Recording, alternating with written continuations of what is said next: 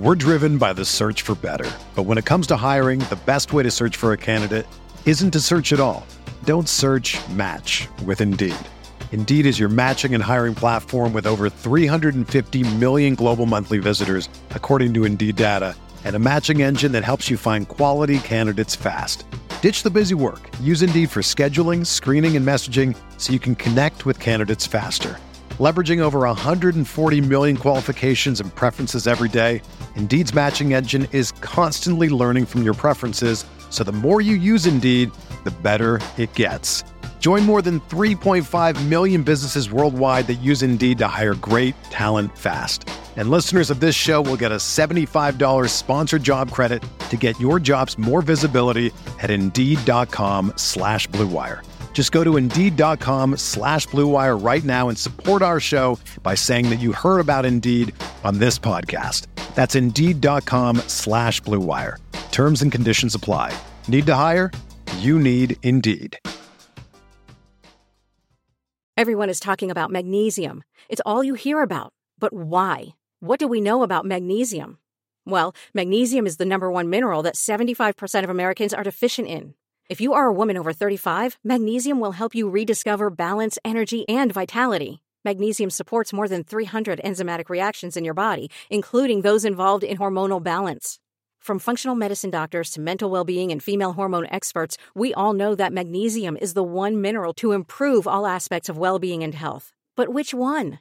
Magnesium Breakthrough from Bioptimizers, the trusted choice recommended by leading experts with 7 best-absorbed forms of magnesium to ensure your body receives the support it needs for overall well-being. Go to bioptimizers.com/balance today and use code BALANCE10 for 10% off. Support your journey to wellness at bioptimizers.com/balance.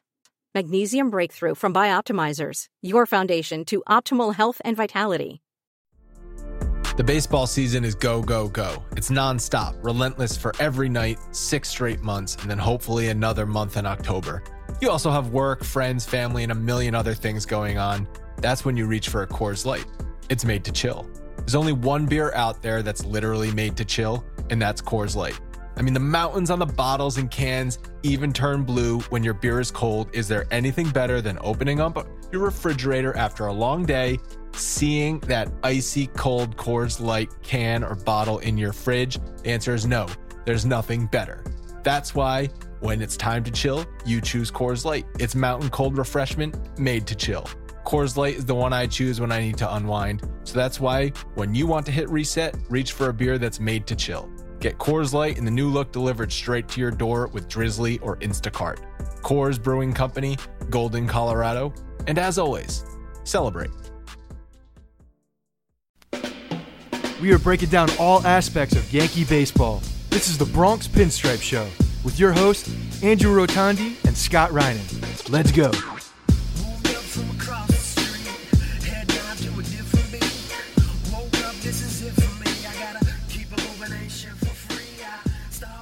What's up, everyone? Welcome to the Bronx Pinstripe Show, episode 379, brought to you by CBS Sports HQ. All you got to do is download their app, and you can watch it anytime for free. So, Scott, I just got home from the game. Game 3, going back home, Sevy versus Cole. We were pumped up for it. It's a good matchup on paper. We were ready to go for that one. Beautiful matchup on paper, and I mean, there's a lot to talk about in this game, a lot to get annoyed about, but there are also just certain instances where you're facing a guy who's pitching better than most pitchers have ever pitched before. And like, Cole's on an unbelievable run. If you were looking up his numbers before the start, you probably had the shakes just like I did, because no matter what you look at, it's like an unbelievable number. 40% strikeout rate in his last 170 innings. It's like unfair. The guy's been unbelievable. I think he has won his last 25 starts, if I heard correctly. It's something utterly ridiculous. Like 140 days, some nutty number that he's put together, basically, that he's been just that good for a long stretch of time. And yeah, when you're seeing that, like, a couple things come to mind. It's like, you got to have a good strategy against this guy, whether it's the right strategy or not. You got to have some conviction. We talked about that before the series started. You have to approach it a certain way, similar to what they did with Paxton, I think. and Paxton fell right into their lap in game 2. And this particular case, the Yankees had their opportunities. They did what they kind of needed to do as far as setting the table. Yep, a lot of guys on base, especially in the first 3 innings. They had chances all of those innings. The first inning, they got the first 2 batters on with the 2 singles. But then, unfortunately, a lot of the rallies came with 2 outs. They did. So, I mean, the first inning, that's a big turning point. Opportunity, huge missed opportunity. It's a big turning point, and it's something that the Yankees haven't really done all year long. So why are they going to change their philosophy now? But this is where I like to put the broad numbers aside and start looking at more focused opportunities and what you have against you at that current moment. And in that current moment, you had a guy that's been unbelievable, hasn't had that much pressure in Yankee Stadium, first 2 runners on, and you have in your 3 spot, going back to the ALDS lineup in the sense that you have Brett Gardner in the 3 spot, which doesn't make as much sense today because he's been struggling mightily, and I feel like we got lucky before. Like let's just keep that where it was and just like be cool with it. You're facing the Twins. You don't have to be perfect right. to beat the Twins. And you have to be perfect to beat the Astros. So you have a guy like Gardner up who's not a 3 hitter. Very probably the one guy on the team that could probably lay down one of the better bunts on the team. And you definitely decide not to do it, and you decide to swing, and you get 2 lazy fly balls, and then both guys are still standing there with two outs. When you could have put pressure on Cole.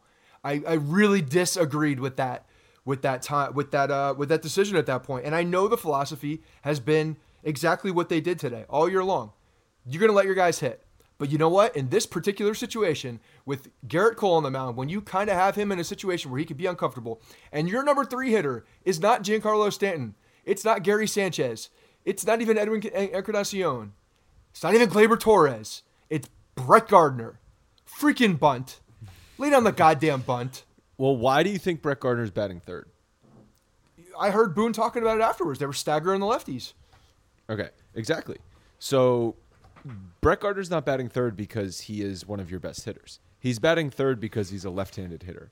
So it shouldn't be a situation where they say, well, you'd never have your 3-hole hitter bunt. That's asinine. This is not your typical 3-hole hitter. That's what I just said. No, right. It's Gardner. So you can't think of it like, oh, our 3 hitter is bunting. No, it's Brett Gardner bunting. Right. And I don't know if there's a million other things. Like Gleyber walks on 4 pitches and then Didi swings at the first pitch.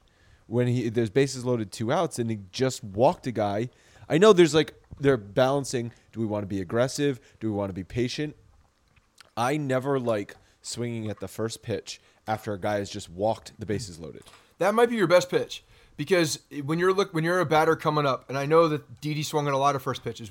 Hicks swung at 3 first pitches. First pitch. Hicks had a couple good at bats. He did, but Hicks had 2 walks. There were so many early in the count swings at Garrett Cole and just lazy fly balls. I mean, yes, there were. If you're looking, let's talk about that particular scenario though. You have the bases loaded. Didi's up. Didi is typically a good hitter when the ball's in the strike zone. He's not a good bad pitch hitter, right? He's good in the zone. He's good when the zone is small and he can control it. Like that's when Didi's on. We saw him early in the year and then last year taking some more walks. That's when he's good. If Didi gets a pitch that he likes and it's in a quadrant that he wants, he can put some good contact on it. So what I think was there is just walk the guy. Probably not going to want to get behind on this one. This first pitch might be the best pitch I'm going to get. It may be a fastball in the heart of the plate. Probably going to get a good swing, and I'm ready for it. So I actually don't mind that. I just think it was, he didn't make good contact. He didn't, whatever the pitch was. I don't remember exactly what the pitch was, but he didn't make good contact on it, and it ended up burning him. So, but I don't hate the decision. As a team went 0-for-6 with runners in scoring position, as a team left 9 on base. It was funny, in our section, we were just... When it's such an intense game and such a close game and you're facing one of the best pitchers in baseball, you're like strategizing the whole time. So we're just constantly looking at Cole's pitch count just to see like what the count is, to see when he might get out of the game. And at a certain point, they had a lot of base runners, so his pitch count was climbing. But... he also looked his best in the 6th and 7th innings, I thought, where he got him 1, 2, 3 in those innings. And it hit me. It's like, shit, it doesn't matter if this guy's at pitch number 20 or pitch number 100. He's still throwing 98 mile an hour gas, and he's still hitting his spots. He's a freak. So you got shut down by Cole. That is something you just have to swallow and say, tip your cap. But then you also say 0 for 6 with runners in scoring position, 9 runners on left base, missed opportunities when it was just a 2-0 game. When it was a 2-0 game, the crowd was loud. The stadium was into it. Every time someone got up and on base, people were excited. But then it gets to be 4-0, and the writing's on the wall at that point. The writing's on the wall. I mean, first of all, with Cole, like the pitch count thing, you're looking at these guys. This is a known quantity, though. We know that these guys get strong throughout the game. Like they're not guys that tire. They don't tire.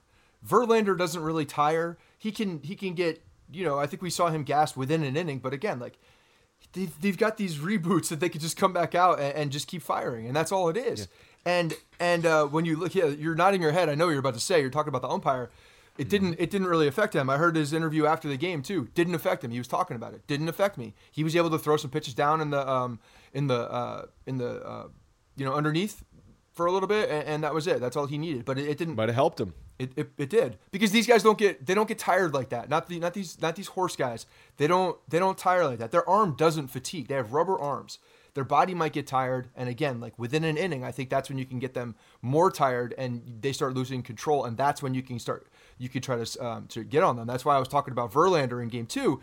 He was really on the ropes when he had a longer inning, when he was out there without the rest. And then Cole, what do you have? 5 walks? I think he had 5 walks total. Hold on, let me pull the number because I had it in front of me. 5 walks. He walked 5 guys. Today was the first day he didn't strike out double digits in however long. So do you think when you look at we talk about missed opportunities with batters, with runners on base, there were missed opportunities because Cole was not good today. Not a good Cole.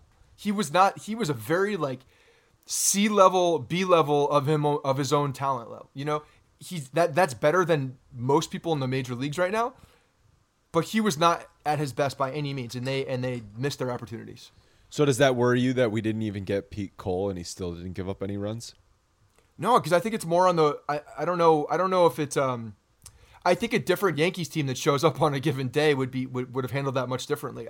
For whatever reason, they're just. Well, it's been a drought flat. since that Judge home run. It's been a real offensive drought. Yeah, and I think that played into a lot of it. I didn't see a lot of good swings. I didn't see a lot of. Great at bats. I think Hicks had a good at bat. Hicks had 2 good at bats. I thought Glaber's been good this whole time. LeMahieu jumped on a couple pitches early with ground balls, basically carbon copies of ground balls right up the middle, right over second base twice. So the deeper in the game, though, the at bats got much worse. They got worse. It seemed like they were pressing and trying to hit home runs. The one thing everyone thought was gone was Didi's ball to the wall. I was watching it on TV and I yelled. I thought it was absolutely gone. I mean, the ball was in the air for so long. Yeah. We were sitting in 205, so it just seemed like it was like coming at you, on its floating. way to us. Right. It was floating, and then it just died. And I still thought there's a chance it leaves the park. And then I saw the replay, and the guy was like one step in front of the wall. Reddick was on the dirt, and then when he caught it, he kind of leaned into the wall. He must have caught it off the end of the bat. And he said no. He said he got the barrel. I saw this. He said he got the barrel, but it just didn't. He didn't get all of it. He didn't get all of the ball. So I think he just and we're used to too much. We got conditioned to all season that ball being 7 rows deep. If that is a 95-degree day, a 90-degree day, that ball is in the stands. But then at the same time, Altuve took Severino deep in the first inning, and then Reddick's home run was a friggin' mash job. Yeah, that thing went to row, I think 14, because it was just behind. Oh, that was the one that was hit at you sitting. guys. Yeah. Row 14 in the second deck. That's not a cheap shot. No, I didn't realize it went that far up. I actually saw Colleen say something and went 4 rows behind us. I started doing math there. I was like, oh, that's pretty high up there. So 13. We were in row 9. Yeah. So that's that's a missile. That's gone in a lot of places. Everywhere. So I forget who was hitting, but it was right after the Didi home run that was caught at the track. Well, Sanchez would be up next. No, I mean for the Astros, there was a ball hit to left field. Yes, the catcher. I thought that. Maldonado. I thought that was gone too. Off the bat. All thought that off was the bat too. from watching it on television, definitely looked like it was gone. So those were 2 home runs that normally are home runs that were not. You could hear the bat. You could see it. Just they both felt immediately like they were going to be gone. And I know the weather's. What's the temperature? It was beautiful today. 50 degrees, 55 degrees? By the time those balls were hit, it was probably high 50s. Okay, so you're not looking at like a major weather shift. Was the wind swirling? Nope. No. No wind. It was pristine conditions. No wind, no cold temperatures, and the balls didn't move at all. But those were home run balls. Yeah. They definitely felt like home run balls. Yeah. Yeah, the Didi at bat. Didi, I saw a quote on Twitter as I was coming home from the game. He said he feels like the game is mostly on him. Yeah, I saw that. He took a lot of ownership of it. He left the bases loaded in the first, and then the 2 runners on right there. Yeah, and that's the key. I mean, today when you're looking at what happened and you see what we've been good at all year long, it's been hitting with runners in scoring position, especially with 2 outs. And we had those opportunities today, runners in scoring position with 2 outs, and couldn't do a damn thing. And the Gleyber home run's the only really positive thing, obviously, because they finally scratched a run across, and you felt like maybe. But Ottavino, man, or I should say Boone. I should say Boone because it's Ottavino. It's not Ottavino. I don't even know why he's in the game. So another thing I was talking about with everyone at the game, Canely comes in to face the bottom of the Houston order in the 6th inning, and then you are lining up for a rematch. George Springer. That's not a rematch I want. No, so they clearly have numbers at their disposal that say Ottavino versus Springer is a good matchup, or else they wouldn't have gone to it for a second time in a row. The night before that, when they talked about the numbers, there were 4 at-bats and 3 strikeouts. So why are we making, if those are the numbers that they're basing all of their information on, 4 at-bats? No, it's not batter versus I know, but pitcher matchup. There's other things that they take into consideration on what is Springer's launch angle, what is this, like, his statistics versus sliders, because that's Ottavino's best pitch.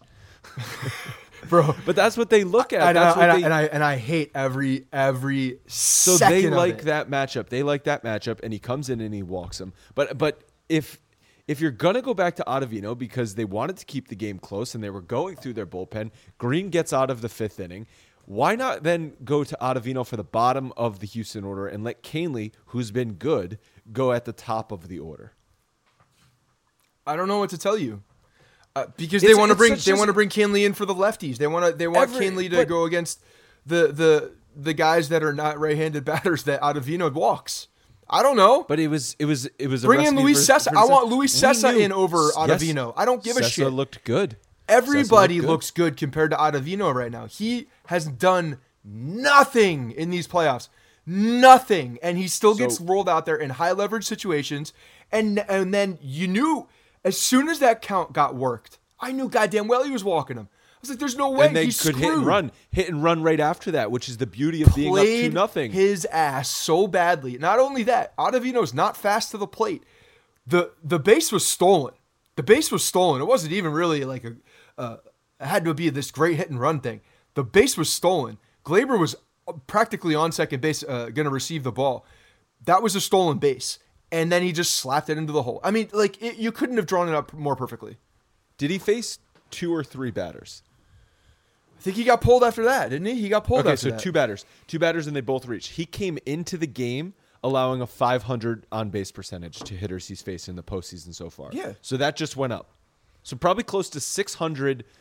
Batters have a 600 on-base percentage against. You can't use them anymore, as far as I'm concerned, in any sort of meaningful situation. You said high leverage. No, I'm saying he came in a high leverage situation. I don't know how you could possibly fathom that guy coming back in a high leverage situation. And high leverage is 2-0. I mean, you might as well be 5-0 when you're going up against Cole. You need those 2 runs. It's imperative to keep the lead at that point. No, that was the game. 4-0 was the game. So when you're bringing a guy in to face the top of the lineup against another dude who has all the confidence in the world, literally just took him deep. and he walks him, because that's the other thing that he's been doing in the playoffs. What are you trying to do here? And then he stays in the game for one of the the best hitters in the league with Altuve, who can handle the freaking bat probably as well as anybody. Just trying to get a ball here or there, he can handle the bat with anybody.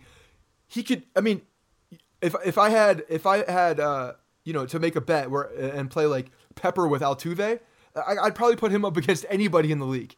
He can put a ball where he wants to. It was executed to perfection. Yes, they played him. I said that on Twitter. They played him so beautifully because they also know that he's slow to the plate. You knew you're going to get a big jump. You knew there was going to be a massive hole because it's a stolen base, so you got to cover the bag. It's not even a hit and run. He had the base stolen, I know. Even if he took the pitch. And that's the thing. The thing is, though, when you have a guy that could get that big of a jump, that second baseman's going to be well out of position because he's going to be covering the bag. And they knew he had coverage. Yeah, and Britton kind of almost squeaked out of it. We're going to talk about the rest of that inning in a second. But first I want to tell you guys about CBS Sports HQ. Their coverage is always focused on the game. Tons of highlights, breaking news, as it happens, fantasy advice, and something we care about deeply here. Gambling picks and analysis to get that extra edge. I know when I turn on CBS Sports HQ, I see the tips and trends that I need to win my bets. And don't forget, you can get access to all the great coverage completely free. I don't mean free for a week or a month or anything like that. You do not need a special cable package. It is totally, completely free for everybody. You don't even need to log in. You just need to download the CBS Sports app on your phone, Apple TV, Roku, Fire TV, or other connected devices at any time, and you can watch CBS Sports HQ. There are no fake debates, just sports for real sports fans at a great price of completely free. You don't even have to log in or sign up or anything. Download the CBS Sports app and watch CBS Sports HQ today. So Britton comes in and kind of almost wiggles out of it, where you could see a path where if he got the double play ball they were looking for, they wiggle out of it. But then he bounces a 57-foot sinker. There were two. So there were two pitches. You probably couldn't see this, but the pitch before that was in the dirt was got past Sanchez, hit the umpire. Umpire squared it up beautifully, and the ball fell. And then Gary's looking around like he has no idea where it was. I thought Gary blocked it. Yep. The umpire blocked it. It went past. Okay. It definitely went past Gary. Went through Gary, hit the umpire, literally center chest. So he threw two wild pitches then, essentially. Some people call them wild pitches. Some people, they were wild pitches. There's no doubt about that. But they were still blockable. I'm not going to get on his defense because that hasn't really been a storyline the entire time. So, but his at-bats are horseshit. But it wasn't. I mean, like, his body wasn't sliding over. It is what it is. But spiked two balls. They were tough. Either way, they're going to be tough. Even if you square them up, it's probably not easy to make that ball dead and in front of you. But it was. And then when the last one came, that was to the fence, and then we're starting to do the merry-go-round at that point.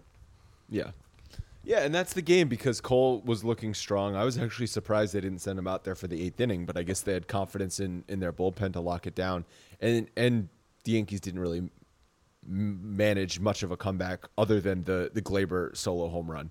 You have the Gleyber solo home run, and then you have the ninth inning with Gio. Gio leads off. Yep, Gio leads off. I'm thinking of the eighth inning. So the eighth inning was the Encarnacion dribbler. That was the replay. Yes, that was right before the Gleyber home run. And so is that the right call in your mind? Because it looked like he got him on the helmet. It was the right call. He got him on the helmet. Yeah, he did get him on the helmet. People were throwing things on the field in protest. Well, when you look at the replay, like I think, assuming you guys saw the same, they showed it twice. Okay. It's kind of hard where he's wearing a black helmet and the glove comes down, and it almost makes it look like the helmet's invisible. So it's kind of hard to see unless you're looking at the glove turn. I could see how people think from a distance that it didn't look like it hit the helmet. I could see that, but it did hit the helmet. So he was out, and then because that would have been a big swing right there. That would have been a 2-run homer, right? And then it's maybe different. And then Gio just hits pretty much routine fly ball into center field. Hicks jumps on the first pitch for some reason, even though we need base runners, and that would be the time to work the count for me. He saw what he liked and tried to get on, But I don't know. The swings were interesting. They looked like they were trying to hit doubles in the gap or home runs, not trying to get on base. Hicks gets the start because Stanton's out for a second straight day. Yeah. What are you doing, Stanton? Like, apparently, all these reports are saying that the player wants to play, and this is a management decision. So do then they not trust him to play at not 100%? Because it doesn't seem like they do. Stanton. Why are we worried about him getting injured on his quad at this point in the season? Well, hold on. If Giancarlo Stanton, who makes $30 million a year, and you traded for to be one of the centerpieces of your team, says, I am good enough to play in today's game, and it's game 3 of the ALCS, you pencil his name in. Yeah. I mean, the other guy is the guy that hasn't played since early August, and it doesn't matter. It's it's just crazy. I don't believe. There's got to be something else going on here that they're keeping him out of the lineup. He says I can pinch hit. He says, I could DH, but then they're not going to take Encarnacion out of the lineup. I don't think they feel comfortable with him in the field. I think that they think that he can probably hit, but that's it. And at that point, if you're doing that, then you have a halfway healthy guy who's DHing when you have a healthy guy who can DH, and you're going to get, or you get very suspect defense in left field. I think they're worried about the defense. This is not doing him favors with fans. This looks bad. I mean, I read a lot of reports saying that he wanted to play, and the other ones. It's not a good situation in the first place. It's not good for anybody. It's not good for him because he's not playing, obviously. And if he thinks he's good enough to play, then he should play, and he should step up and freaking say that and just gut through it if that's actually the case. 2, management looks stupid because they're not playing him, and now we're wasting a roster spot because now they have a hobble guy in left field, and we're forced to play with another guy. It's just making all of these other decisions for the not that there were like crazy decisions, but the fact that Hicks comes out of nowhere and is now playing, it's all making it look very strange, honestly. The roster makeup and like what's happening out there and why he's there. Because if he's this injured, you have to get to the World Series for him to not play in it. You know what I mean? Like, so if you take him out because he's injured and then he can't play in the World Series because he's an injury and you can't play in the following series of the playoffs, it doesn't matter because you need that extra player.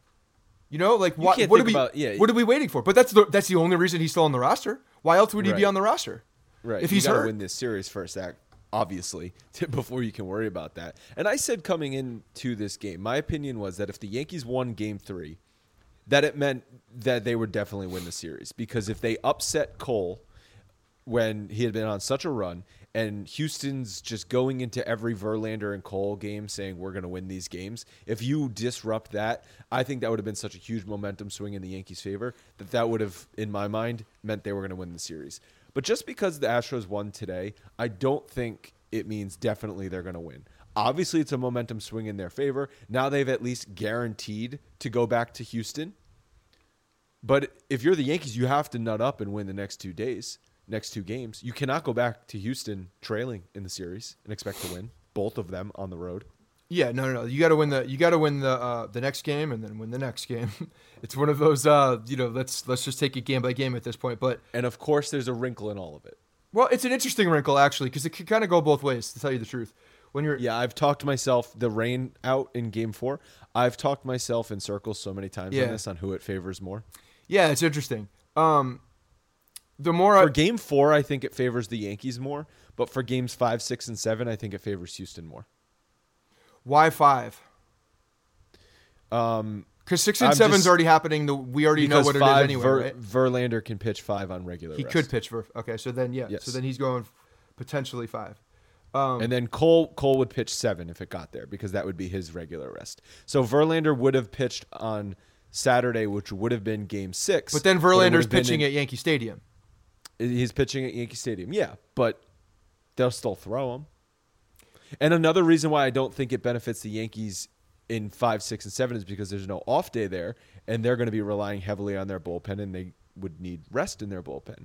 But I think for a must-win Game 4, because you don't want to go down 3-1, you can get Tanaka on regular rest against Greinke, which is, I think, a win for a positive for the Yankees. So for 4, it's a positive. and then I think it swings back to the Astros for 5, 6, and 7. Maybe 5's a wash, but 6 and 7, I think it definitely benefits the Astros. You don't have any off days. Well, see, that's the thing. I think you just talked. Listen to what you just said. You said 5 could be a wash. If 5's a wash, that's Verlander at Yankee Stadium. You're gonna have to beat one of those guys anyway. So why not? It's Verlander versus a bullpen, or Paxton. It's gonna be Paxton. You got to beat. It doesn't matter. You got to beat Verlander at some point. Yeah. So would you rather take that chance at home or in Houston and then go game 6 and play against whoever they throw in at Houston against whoever? Yeah, game 6 would be what we probably would have gotten in game 4, a bullpen versus a bullpen. So if you're thinking about this, that elimination game almost just comes a day early because it's on game, or not elimination, but theoretically you have game 5 at Verlander in Yankee Stadium, which I would much prefer over Verlander and Cole both at home.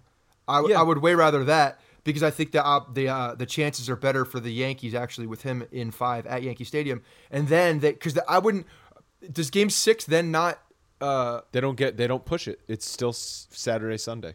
Right. Okay. So there's no movement. So that means Cole stays exactly where he would be. So which is Sunday. So then you have Game 6 and you have whatever they do, either it's a bullpen or like a Brad Peacock or whomever. Yeah. So, I mean, that actually lines up a little bit better. I've gone back and forth. I've gone back and forth on it. But you don't have the rest of the bullpen. That's the thing. But I think the Yankees can win a bullpen game in Game 4 if they play it on Wednesday. If it's bullpen versus bullpen, I like my chances. Yeah. I mean, either way, the bullpen's so active in the game, it doesn't really matter because I mean, they're in like the 3rd, 4th inning anyway, so it doesn't really even make a difference on who starts the game at this point. No, no. So give me Verlander at Yankee Stadium. Yeah, and instead of Verlander would be pitching on regular rest on Friday, but if he were to pitch on Saturday, he would actually be pitching on extra rest, which would also suck because we just talked about how Verlander with a little extra rest becomes that much more dangerous. Yeah. I think when you're an older guy like that, the rest certainly helps. Every day you can get is a better thing. I mean, when we look at it now and you're like, I think the rain actually might not be a bad thing. Because then you have Verlander at a fired up weekend night Yankee Stadium, Yeah, you're not worried though about that. I do like. I gotta fight him. We gotta fight him anyway. No, I know, but then they're going. So guys like Chapman, Britton, and Canely and Green are all pitching probably 4 days in a row. There's a fatigue factor there that those guys have not even pitched 3 days in a row in the regular season. So this is where they would be asked to do 4 in a row because you're not going to not pitch a guy in a. This is where we see one of these guys needs to step the fuck up. Not one of those guys because those guys have all been good. Ottavino aside, one of the starters, a guy like Sessa that they lean on a little bit more, who looked good today, which I like. I actually like against this lineup because he's got good movement, good stuff, and you see their dominant righty bats. Not a bad matchup when you look at it on paper. I'm sure the nerds will tell me not because he doesn't pitch in this series. So apparently Ottavino's a better matchup according to the nerds. This is the first time he pitched, and it was when they were losing 4-0. Yeah, and he looked great. You're gonna have to have guys like that step up, or maybe we get like this. I had a dream about this last night. All right, I had a dream about this. We get Verlander going out there. What is this game? Game 5. It would be Game 5 Friday, and it would be a bullpen type day. CC Sabathia trots out there one more time, kid. At Yankee Stadium. At Yankee Stadium, one more time, kid. One more time. You get a fired up Yankee Stadium Friday night crowd. CC Sabathia with literally the last time he will ever be on a mound at Yankee Stadium in the ALCS against Justin Verlander. You're telling me that guy's not going to get up for that game? You're saying for a start? Yeah. You start that. God, you start that big boy. You start him. You start against him. Top of that right-handed order of Springer, Altuve, Bregman. They will be so overtaken by that moment. Of your damn They will mind. be so overtaken by the moment that CC Sabathia is in there. This place is going to be out of their cord. No thanks. CC can pitch to one batter in relief like he did the other day. You got to have that feel good story. We need that feel. We need something. We need that. Paxton. That moment. Paxton barely. What did Paxton throw? How many pitches? No, did he yeah. I mean, throw if on we're being Sunday? honest with each other, it would be Paxton. So Paxton should be very rested by Friday. Yes. He didn't really work that hard on Sunday. No, Paxton should be ready to go. I mean, it actually really does line up when you're thinking about the way that this is. If that rain happens tomorrow, I want the rain to happen now because I feel like it actually helps the Yankees. And I do think that they're deeper. I think that we've only seen these 3 to 4 guys really in any kind of situations. But I think if, who knows if they'll actually do it or they'll just continue to go to Ottavino and just assume that he's going to be fine. But, if we can get a little bit more of Sessa, a little bit more of, and I can't believe I'm saying this, but he looked good today. You got to go with what you're doing, with what's working. He looked good losing 4-0 in a really low pressure situation. I'm not saying that's a low pressure situation though. It's the ALCS. These guys are trying to pour it on at all times. It's not high pressure of coming in the 6th inning of a tie game. Fine, but it's still. You got. It's the first time he's coming in the ALCS. You don't think he was? They bypassed Luis Sessa in extra innings on Sunday and why? went to Loizaga for a second day in a row. So that tells me Sessa's the last guy on the totem pole. No, I don't know. I think it has absolutely to do with individual matchups or I don't know what it is, man, but it doesn't make any sense. I don't know how in what we've seen all year long, how you can possibly tell me, and I'm not saying it's you, I'm saying like how this could possibly be a thing, that Sessa is lower on the trust factor than Jonathan Loizaga. That's impossible. That's impossible. No, I agree. It's impossible. Sessa had a good year. At the end of the day, when you look at it, he had some moments that everybody he was there all year. Everybody crushes him. Loizaga wasn't there all year. Yeah. And I think the rain out is definitely going to happen. I think they're going to call it pretty early. MLB already sort of talked about it, sent out their feelers about contingency plans and what's going to happen. They've already talked about the tickets. This is important for everybody to know too. If you have a Game 4 ticket, it's for Game 4. No matter what day Game 4 happens, if you have a Game 4 ticket, it's for Game 4. That's just know that. So whenever they play Game 4, be there because that's when your ticket's for. Couple people asked us at the game today, and the forecast looks awful. So I do think that the Yankees knew that. That's why they emptied their bullpen today. They did let Severino go into the 5th inning after that long umpire. First of all, we saw Severino walking off the mound, and we thought he was injured. And then we realized Sanchez was going with him. And I'm like, what the hell is Sanchez doing going with him? And then I talked myself into it. Oh, maybe Gary, because he didn't think a bullpen guy was coming in, needs to go get like a different armband to have like all the signals on. And then we saw the outfielders running in, and then we figured out it was actually the umpire. They never made an announcement. They made an announcement after everyone had left the field. So it was 3 minutes of everyone just like, what the hell is going on? Yeah, but at that point, everybody already knew because you were already I got like 5 messages from you guys, like what's happening on the field. And I had no idea because we were 30 seconds behind you watching it on television. I was like, commercial break? I don't know what to tell you. Yeah. That was it was a long delay. It was like 23 minutes, felt like 20. Okay, so Cole sat for 22 minutes of that delay plus the inning. He probably sat for close to 45 minutes. They said the number. I don't remember what it was. It wasn't that long, but it was significant. Over a half hour? It was about half hour, I think.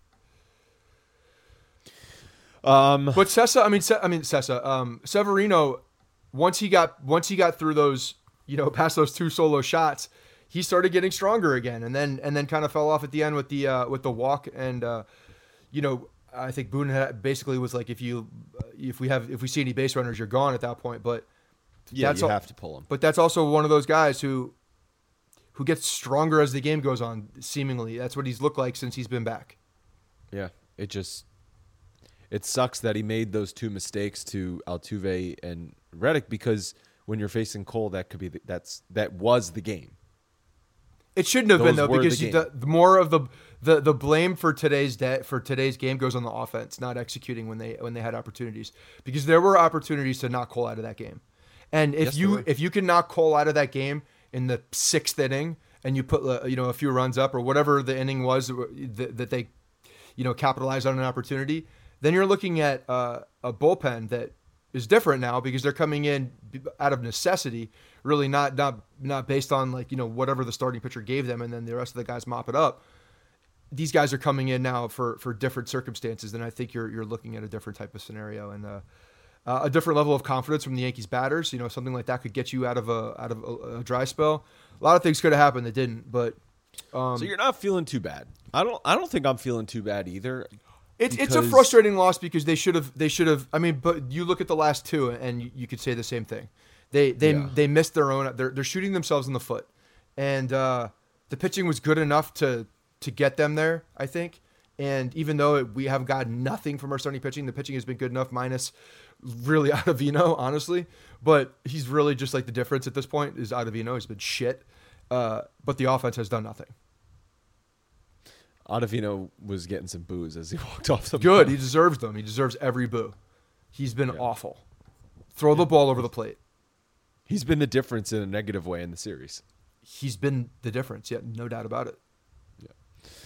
All right, that's it for this show. We'll be back after Game 4, whenever that may be. You're saying rain out helps the Yankees. I think rain out definitely helps the Yankees for Game 4. I'll take it from there after that. But just to win Game 4, a rain out helps the Yankees. Any final words? Well, that's confusing because you just said you would win a bullpen game, and that would be tomorrow. Yeah, but I think I would rather have Tanaka going than a bullpen game. But if it's bullpen versus bullpen, then don't you still have Tanaka going the next day after that as well, and you win the bullpen game that you're so confident in. So don't you want that? No, I'd rather have Tanaka for Game 4. If I'm just talking about winning Game 4, I think you can't put that in a bubble though. You have to Tanaka. look at it with the whole series. It's impossible to say that in a bubble. Okay, so then in the whole series, I don't want to rain out. But for just Game 4, rain out helps the Yankees.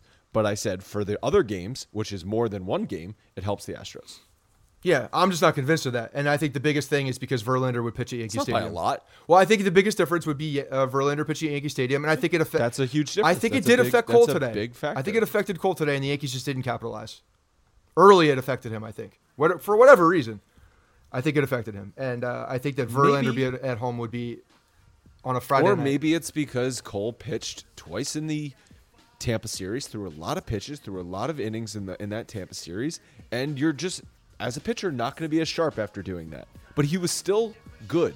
He still didn't give up any runs. And I saw in the 6th and 7th innings were his best innings. Oh, for sure. They were absolutely his best innings. And they were quick. The Yankees were jumping early, trying to get ahead on bad pitch or what they thought were opportunities, and they just weren't. There was nothing falling. And he was mowing them down. So yeah, no, it was he looked good. I don't know. I'll talk myself into a pretzel 1,000 more times on this rain delay, not rain delay, rain out. You know what's going to happen? Game. You're not going to change it. That's a fact. I'm not going to change it. The weather. Oh no. Oh, believe me, I know about that. All right, we'll talk to you after Game 4.